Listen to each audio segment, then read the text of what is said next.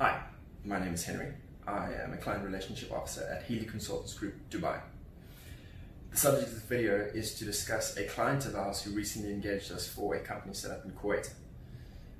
The client reached out to me directly.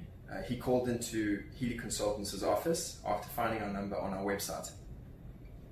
He gave me his current situation, which is essentially that he already had a company in Kuwait, but he was facing difficulties with his current 51% nominee shareholder, who essentially had given him a date by which he intended to close down their joint business.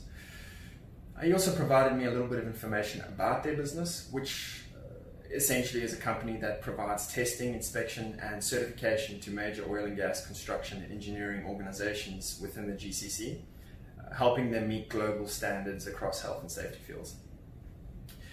My client had numerous customers that they were servicing in Kuwait, and therefore having his business shut down in Kuwait was basically non-optional. He needed a business vehicle in the country to service these clients. After understanding his business a bit better, his requirements, I explained to him that it would be tight, but Healy Consultants Group would be able to assist him get his business set up in Kuwait before his deadline, and he could continue servicing his clients with the new entity. I did explain to him that this obviously meant we needed to get started immediately. After the call, I sent him an initial proposal which laid out the costs and the timelines for an engagement, and it was within the next week that he basically scheduled another call with me and his partner. We had a full discussion about the steps that we're going to follow, and that same day the client settled our fees and asked us to go ahead. Following fee settlement, I sent him everything that we needed in terms of documentation, including our engagement letter, which we needed signed.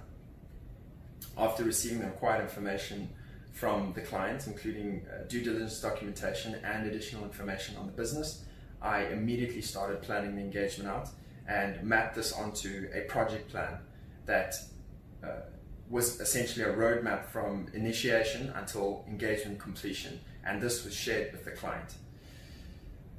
This document planned out the necessary steps to meet the client's strict deadlines.